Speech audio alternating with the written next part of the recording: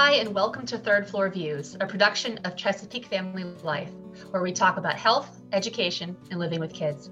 I'm your host, Laura Boycourt. Today, we're discussing gentle parenting, and joining us is Laura Goldstein, a licensed clinical marriage and family therapist and founder of the Montgomery County Counseling Center and the psychoeducation platform, TheraCourses. Laura, thanks so much for being here today. Hi, thanks so much for having me. I'm so excited. I could talk about this topic all day. I'm excited. So let's get into it. First of all, could you tell us a little bit about your background and your expertise? Yeah, absolutely. So like you said, I am a marriage and family therapist. So my graduate level degree is in specifically marriage and family therapy, which is one type of counseling. There's lots of different types of counseling. But my passion really is looking at the whole family system and how relationships impact our feelings and our behaviors. After my graduate degree, I went into practice, and I've also been trained in dialectical behavior therapy, which is a modality that is specifically for people who have really intense emotions and maladaptive coping behaviors with them. The intersection of that and relationships is that our relationships tend to lead to the most intense emotions. And also our most intense emotions tend to have consequences for our relationships. So marriage and family therapy and DBT have blended really lovely together in my life. I do family therapy and parent coaching for families where there is a child or a teenager with very intense emotions. And oftentimes the adults in those households also have intense emotions. And that has been the case from their childhood as well. So that's sort of my own clinical niche. And no matter who's in front of me, whether it's a family or a set of parents or an individual, I am still thinking about the context of systems, families, upbringing, especially as it pertains to the intersection of behaviors and emotions. Okay, great. And so that brings us to the next thing I was going to ask about. At MCCC and TheraCourses, you sort of look at whatever family dynamic might be presented, and you work with all age ranges and try to really help the family as a unit. Is that right? Yeah, absolutely. So Montgomery County Counseling Center is my private practice therapy company business. We treat outpatient therapy from ages about 6 and up. Every now and then we'll go down to about 4. And we have individual therapists, we have family therapists, we have couples counselors, we run DBT skills groups. So we have a wide array of services meant to address mental health. But because as the owner, I conceptualize everything from that systemic perspective, all of what we do has that incorporated in the work that we're doing. So like I said before, even if we're not working specifically with family therapy or couples therapy, we still are putting an individual and their mental health in the context of the family that they were raised in or the family that they live with now, depending on, age.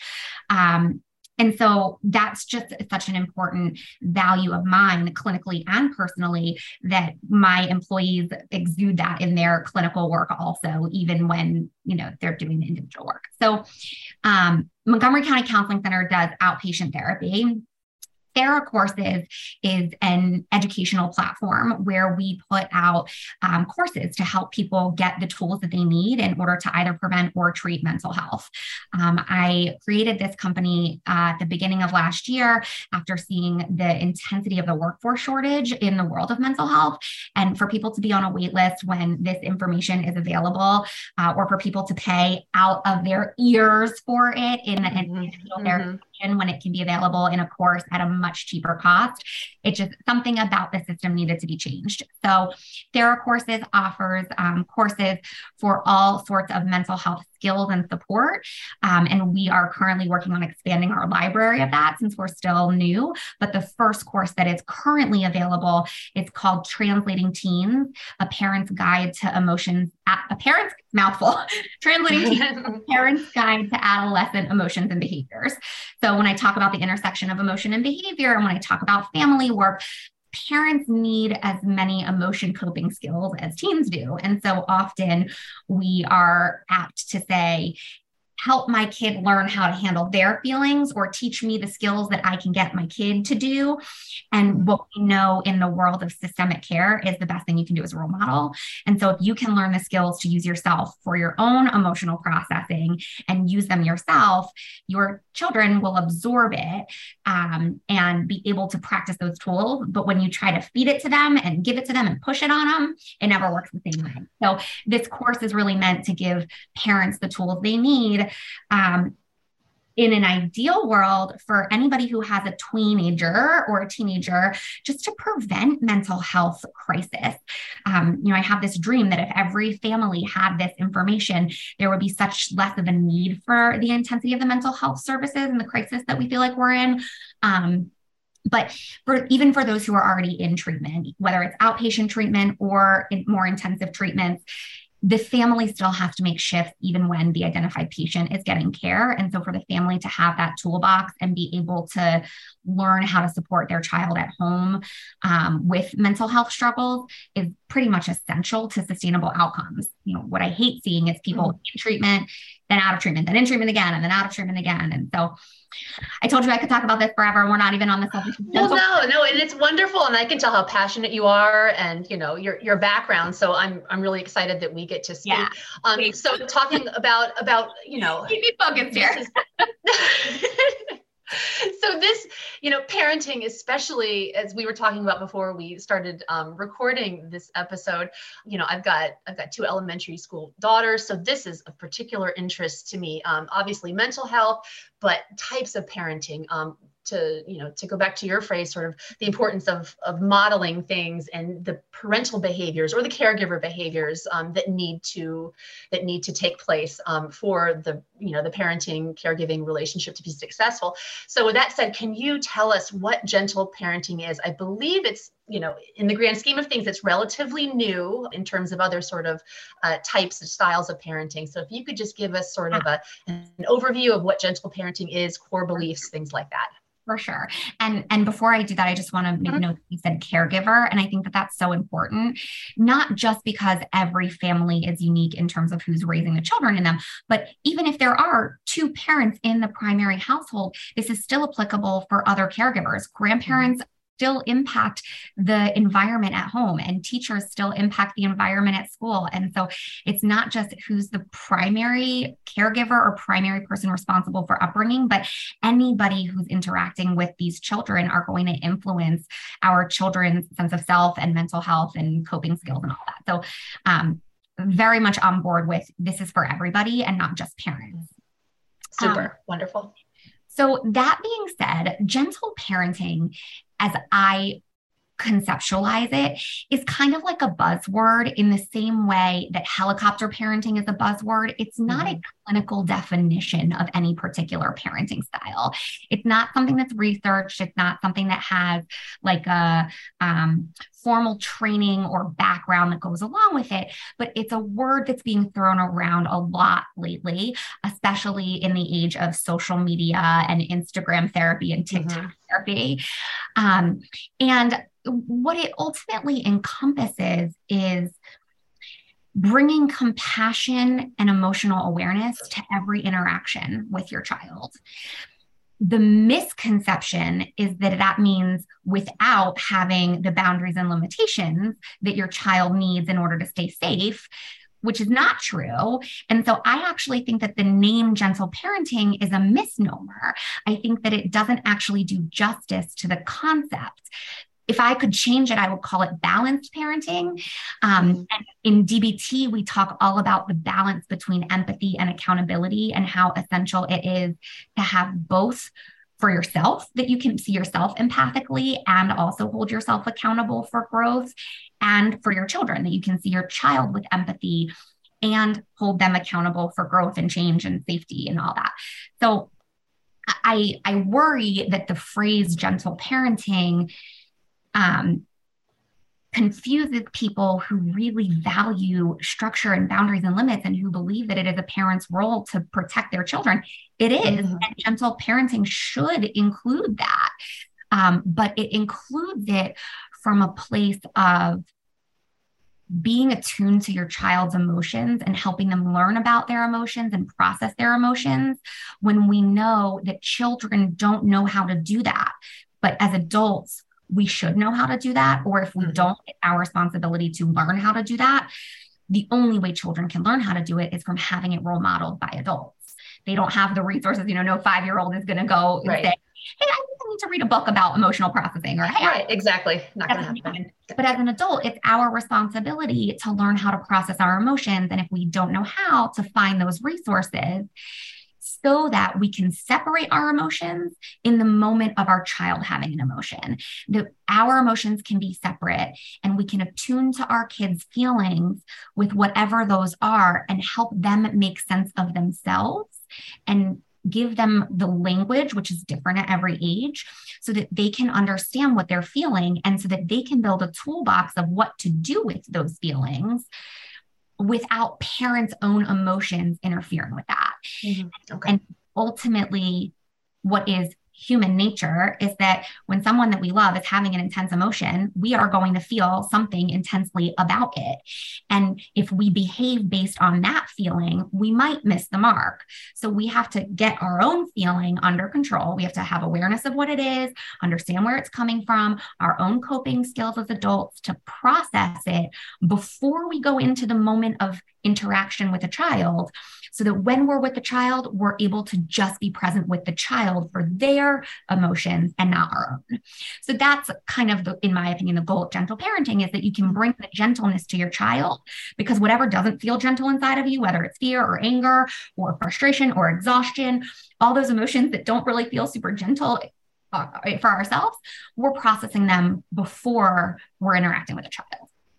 Okay, so in a way, it's sort of not compartmentalizing necessarily, but sort of just learning to separate, just and temporarily pause whatever sort of instinct or just, quick reaction, emotional or otherwise, you're having as the caregiver, so that you can better serve your child in that sort of heightened emotional state.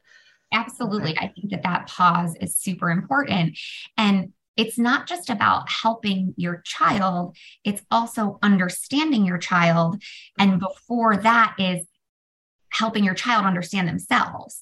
So there is no help until you identify what's going on, and you can't identify what's going on if they can't identify what's going on.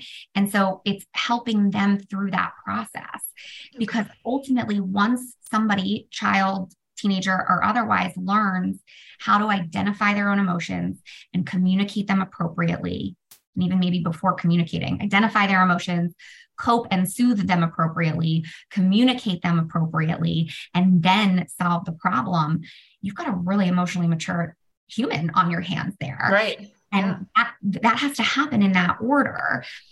When parents try to go out of order, when we try to help before we understand, or when we try to understand them before they understand themselves, or before we give them the tools to understand themselves, it gets complicated.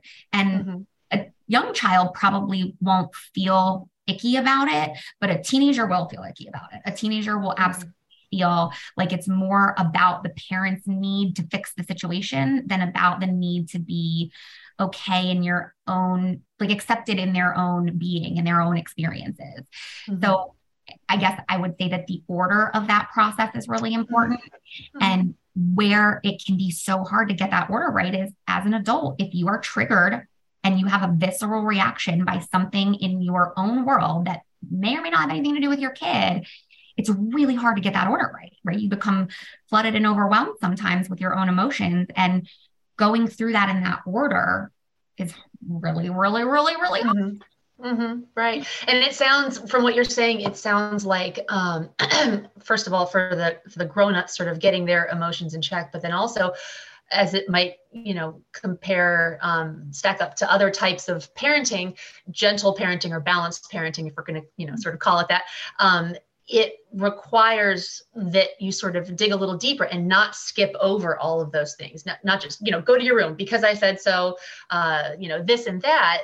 We're shortchanging the kiddos by not taking those extra steps that you're describing, I think, of helping them to understand. And so this isn't glossing over, it's not skipping over these really crucial things. That's exactly right. And it Perfect. requires doing that as an adult, not just in the moment where you want to send your kid to their room, but all the time in between those moments. Because if you are going to try to do the emotional work of figuring out your own triggers and learning how to self-soothe right at the moment that your kid is also having a tantrum, I mean, that's impossible. And I don't see that from a place of judgment. I see that from a place of like, my gosh, we adults are human. We can't do that. So the work for the adults for the emotional processing our own stuff is often not in the moment of difficulty in parenting. But what's hard for a lot of people, understandably, is that when things are going smoothly, why wrestle with tough emotions? Why go down the path of thinking about things that are painful and difficult? And you only do that when you really need it. But when you need it is not a time where you have the bandwidth to do it. So there's a significant importance of finding the bandwidth to have these hard thought processes with yourself or hard conversations with your partner or your therapist or your friends in the in-between moments, so that you're not trying to do your own heavy lifting when your kid, when it's time to show up for your kid. Okay. Don't want to put you on the spot, but could we maybe pick sort of an age group, age range that you'd like to focus on, and sort of give us an example of what gentle or balanced parenting might look like in this situation? So I don't know if you want to do younger kids or maybe teens, a problem, a reaction, and what the caregiver ought to do under this type of style of parenting. So I can do both or either. Sure. It's up to you. Like I can give a couple of different examples at different ages. I think what's important as we distinguish that is that the job of a parent is different at different ages. So when you've got an infant, your job is to keep them alive, right? To feed them and to house them. And that's true. That's true also through 18 to feed them and house them. But it's different. Yes. As your child ages, your job becomes less and less about direction and protection and more about cheerleading and coaching and supporting and exploring who they are, not who you want them to be. And that's an evolution that happens over the course of, I won't even just say 18 years, that evolution takes place over the course of, for many people, 30 years. Yeah. But it has to start somewhere. And usually that starts around the tween teen years, where there is certainly still a need for protection, but the more you direct, the less you're connecting, and your kid needs the connection and not the direction. So get your direction in before age 12 and your connection, and then really focus on connection 12 and up if you have a good foundation. So I guess all of which is to say, the examples are going to seem different because the goal of parenting is right. And that makes sense. And I'm glad you brought that up. So yeah. Absolutely. So I think that for younger kids, a great example is the sort of timeout. Like your kid is behaving in a way where they are disruptive or irritating you or not listening to you, and you are wanting for them to change that behavior. And instead of focusing on them changing that behavior, that moment is an opportunity to check in with what's going on for them in that moment. So there's some phrases in the gentle parenting, like code words, that's a time in instead of a time out. So instead of saying to your kid, go to your room and be alone, which is a little bit shaming in that your emotions are too much for me and I can't see you having these emotions. You need to go away and figure out how to not have these emotions. And once those emotions are gone, you can come back to me and then I will give you my love and attention. But for young kids, if we go back to that presumption that they don't know how unless we teach them how, we're setting them up for failure because we're telling them to go away on their own without giving them the tools of how to do that. So a more gentle approach would be to pause the interaction where you're getting the annoyance or the defiance or the not following through, and to really like be in that present moment with them. Maybe move to a different space so your current distractions or triggers are different, because that is sometimes enough to calm down the emotions. It's just being in a new space. And being at their level physically, so kneeling or sitting next to one another, not being higher up than by looking down on them, and saying like, hey, this seems like we're having a really hard moment together. What's your experience? I mean, with a super young kid, I don't know that it's a experience, but like, do you have feelings? Are you feeling sad? Are you feeling mad? Are you feeling scared? What could be happening for you right now? And see if your kid picks up on any of those things. And if they do, what is a good way to cope with that? If it's sadness, okay, like, do you want to cry about it for a little bit? Because that's okay to cope with that. Or do you want to hug a pillow for a little bit, or hug the dog for a little bit, or do you want to write about it? If they're middle school age, maybe journaling. Or if you want to just tell me about your sadness, I can listen to it. Okay, great. And if it's mad, do you want to punch a pillow? Do you want to? It's okay to be mad also, but whatever that emotion is of like, okay, this is okay to feel that way. Here are some ways we can get that out of our system or have it run its course. And then once that's done, check in. Okay, how are you feeling now? Like, is the sadness feeling any less intense? Is the anger feeling any less intense? Do you think we can get back down to the kitchen where we were doing our homework? Or do you think we can get back down to the kitchen where we were, trying to clean up our blocks? And at that point in time, you're then going back to the same request that you were making before, which is you still need to clean up your blocks. It's still time for homework. So where this can go awry is you do the great emotional attunement, and then the situation is over, and then they're off watching TV, or instead of cleaning up, they're playing with the new toy. That is actually really unhelpful, because then you're communicating that their defiance or not following through, their emotion, whatever the emotion is, lets them off the hook. And we don't want to create that pattern of emotion means I get what I want. Emotion means I get what I want. That's a really unhelpful pattern to create. But if you can teach your kid, emotion gets me love, affection, teaching me how to handle my emotions. I learn how to handle my emotions. I feel better in my emotions. Then I still might not get what I want, but it might not be quite as painful to do it. That is the ideal scenario. Oh, that sounds great. And sort of, I liked what you had said before about, helping them to realize that it's okay to have all of these emotions. It's just what you do with them. It's finding a constructive and safe way to handle it. That's something that I try to teach my daughters. So it sounds like at least we're on the right track with that. But then, just sort of. I saw another really good example. That like, when you're trying to get your kid in their car seat and they're having a tantrum, and it's like, you can acknowledge that your kid doesn't want to be touched right now. You can acknowledge that you're not happy to be going, or that transitions are hard. And you can say, I really can appreciate that leaving the house while you were having so much fun playing, with your sibling is not what you want to do. And I know that that's disappointing. And, if I were in your shoes, I'd be really disappointed about it too. So it's okay to be disappointed.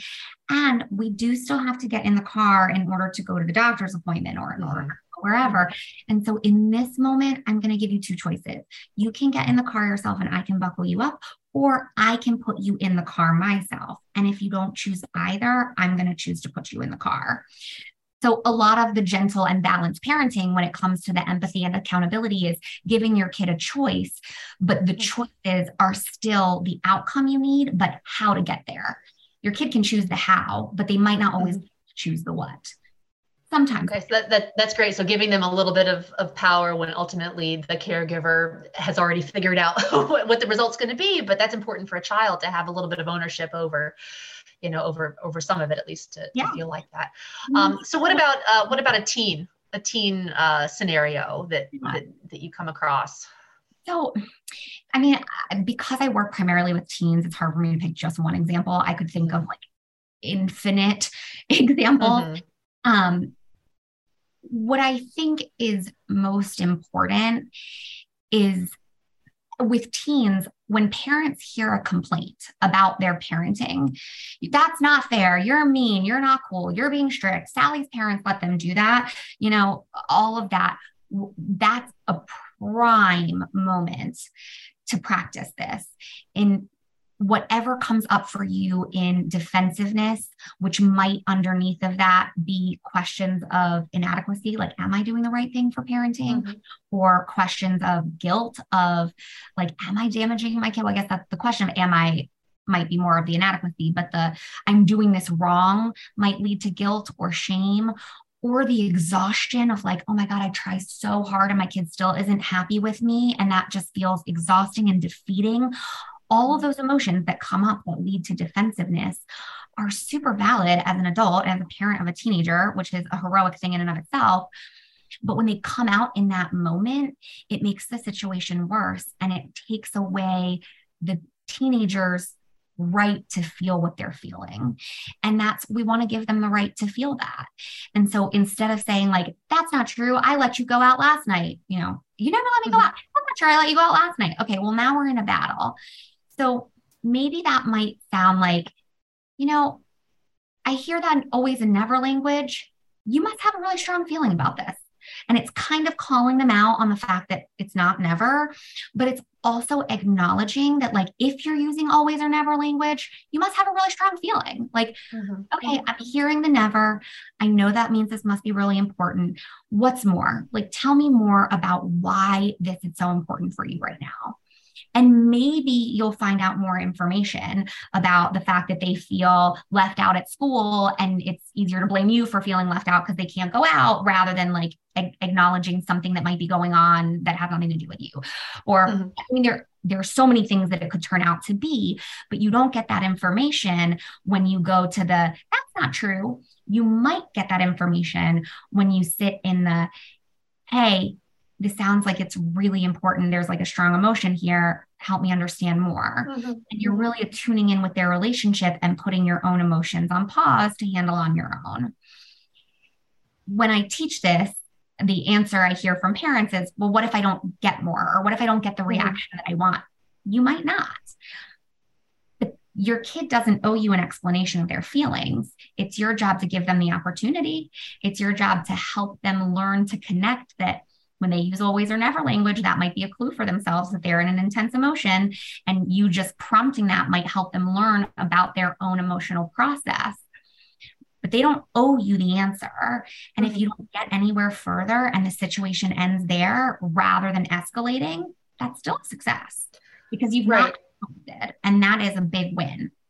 Absolutely. And like you said, you're giving them the opportunity, which doesn't happen quite as often in other types of parenting, and it sounds like a really important opportunity for them to be able to sort of speak their mind and say, wait a minute, I do need to take it down a notch. Maybe I'm kind of bluffing.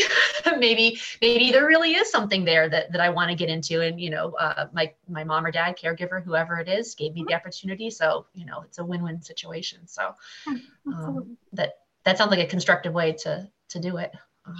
Yeah, I think one of the things that I teach a lot, and I think the concept of gentle parenting fits in well with, is the concept that your child is a human, right?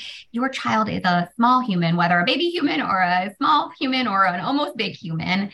And all humans are equally deserving of emotional credibility, right? Your emotions are valid.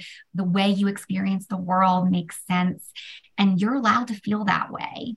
And so when we try to make someone feel better, what it can accidentally do is communicate that you shouldn't feel that way, even though we're trying to make you feel better. And so if you can connect that, like, this human is allowed to feel this way. The way they're behaving is making me feel this way, and I'm allowed to feel my way, but they're also allowed to feel their way. And so how can I let them feel their way and not dismiss or invalidate or fast forward through the emotion? And then we can address their behavior that's making me feel my way. Right. And part of that is about treating them as equals. I have conversations with parents a lot that your teenager and your child, they are an equal to you on the playing field of emotion. They are not an equal to you on the playing field of logic.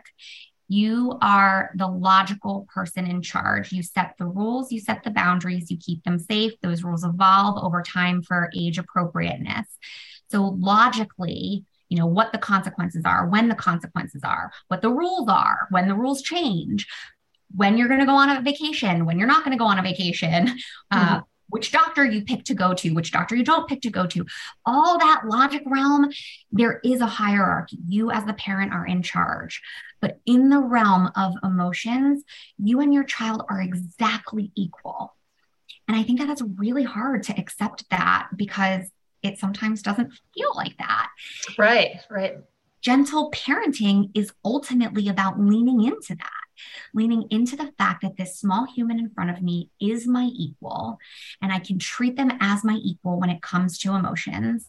And once I do that, I can acknowledge the logistical piece of it that's not equal, but only by first connecting with this human in front of me as my equal.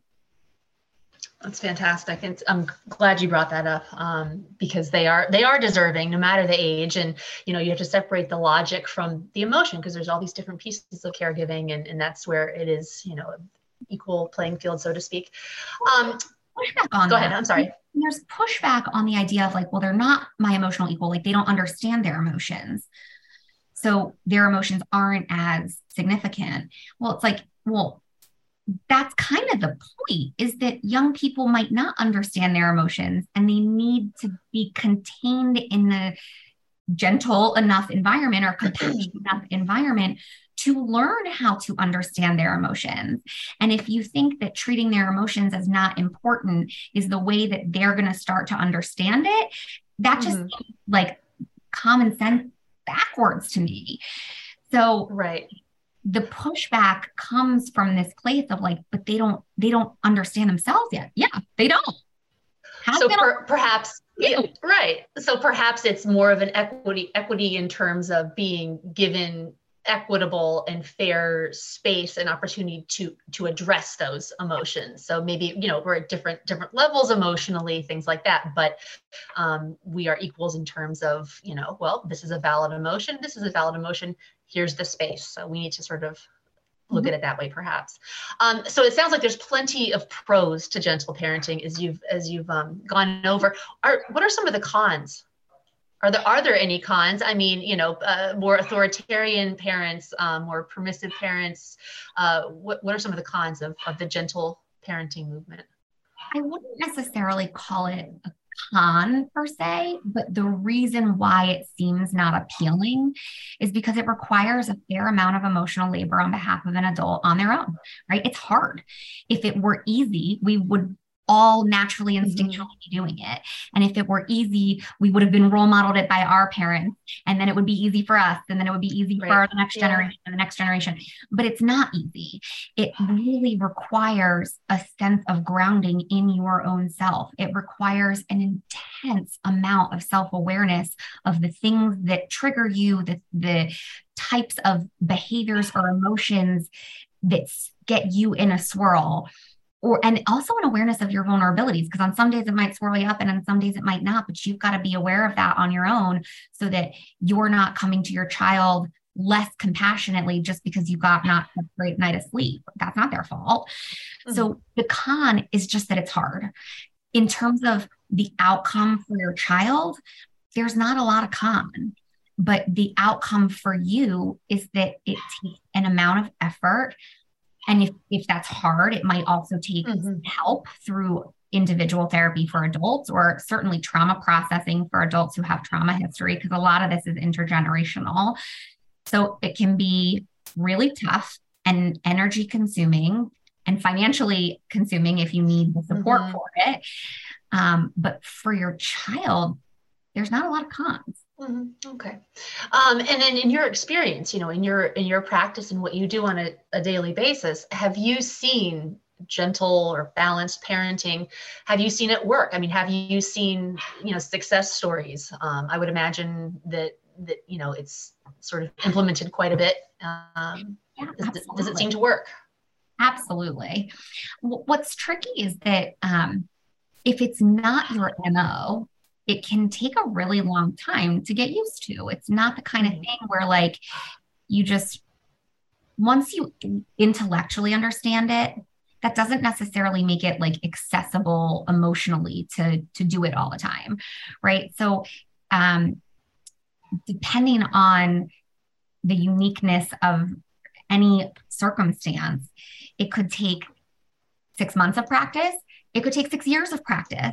And it working is going to look different for every child.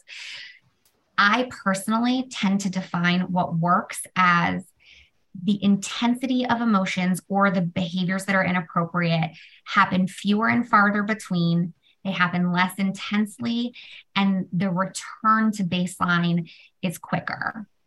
But I don't look at whether or not it happens at all, because if you're judging by the measuring stick of my kid will never act in a way that is unpleasing. Right. Sure. Yeah. Impossible. Yeah. If you're looking at my kid will never have an intense emotion, that's impossible. So the work is the intensity and the frequency and the return to baseline improving over time. And when that answer is yes, it could be working, even if it's a 6-year journey. For many families, it's working when it's not getting worse, even if it's not getting better, because some of these patterns that are so ingrained can really lead to that escalation and can lead to things getting worse over time, not necessarily cause it sometimes, but at least contribute to it worsening. And so sometimes getting better means it just doesn't get any worse. And that's a great point. Sorry, I said that wrong. Sometimes working means it just isn't getting better. Yeah. Even if you don't yet see it getting better. Okay, great. Any parting words to listeners or viewers about sort of the gentle / balanced parenting movement, I guess, things to keep in mind, just any, words of wisdom? Wisdom. I think, I mean, like I said, I could talk forever. So it's probably like just one thing.